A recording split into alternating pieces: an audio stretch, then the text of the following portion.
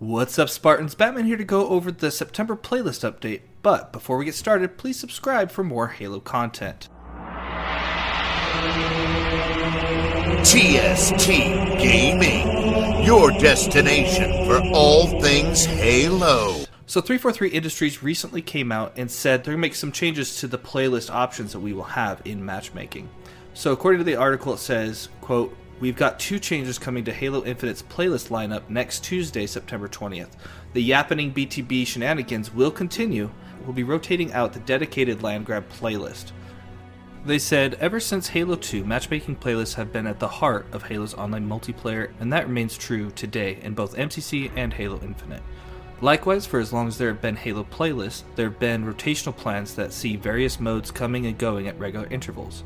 With Infinite, we haven't seen a lot of rotations thus far, but as the team continues to amass a backlog of tried and true modes, along with brand new offerings, this will occur more regularly.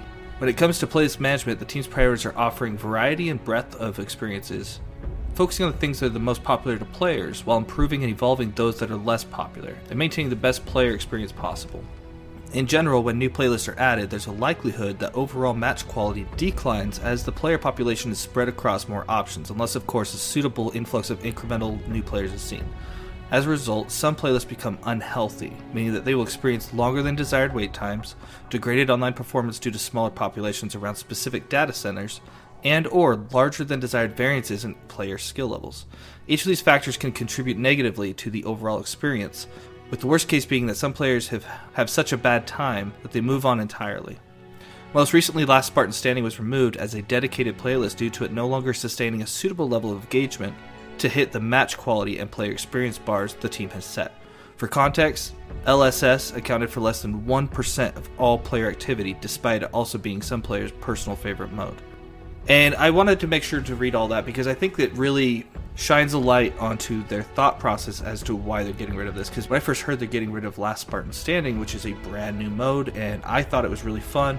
I don't play it very often, but I do think it's fun and a very unique game mode. The fact that it accounted for less than 1% of all player activity, yeah, there's no reason to have a server for it. Here's a stack-ranked list of Halo Infinite's playlists over the past month to give you an idea of what's most popular and where players are spending their time. Number 1, Quick Play. 2, Ranked Arena. 3, Fiesta. 4, Team Slayer. 5, Big Team Battle. 6, Tactical Slayer. 7, Land Grab. 8, Ranked Doubles. 9, Team Doubles. 10, Team Snipers. 11, Rumble Pit. And 12, Bot Boot Camp. Which I was kind of surprised to see that they're getting rid of Land Grab, at least as a regular one, when it's only number 7. But Team Doubles and Snipers and Rumble Pit, I think, are just classic staples of Halo since Halo 2. And so they don't want to get rid of those. Whereas Land Grab is something a little bit newer. And Bot Boot Camp being last doesn't surprise me, but I'm also glad to see they're keeping it just for newer players to be able to jump in online and not feel so overwhelmed against real live opponents. When the Yappening officially ends on Tuesday, September 20th, the new Big Team Battle Social playlist will emerge as the new home for the shenanigans you've come to know and love in the event playlist. So that'll be really cool, the fact that they're kind of keeping the Yappening party going on, which has been a really fun thing to do, and I do think it could be really fun especially if you have a big group of friends and it's basically Fiesta or just snipers. It's a really fun experience. As far as back to the playlist of Land Grab, they did say that on Tuesday, September 20th, the dedicated Land Grab playlist will be rotated out of matchmaking. But they later went on to say Land Grab will be back as part of the entrenched event, with Week 5 kicking off September 27th and the final week slated to begin on October 25th. Looking further ahead, Land Grab will roll into Quick Play as part of the winter update coming November 8th.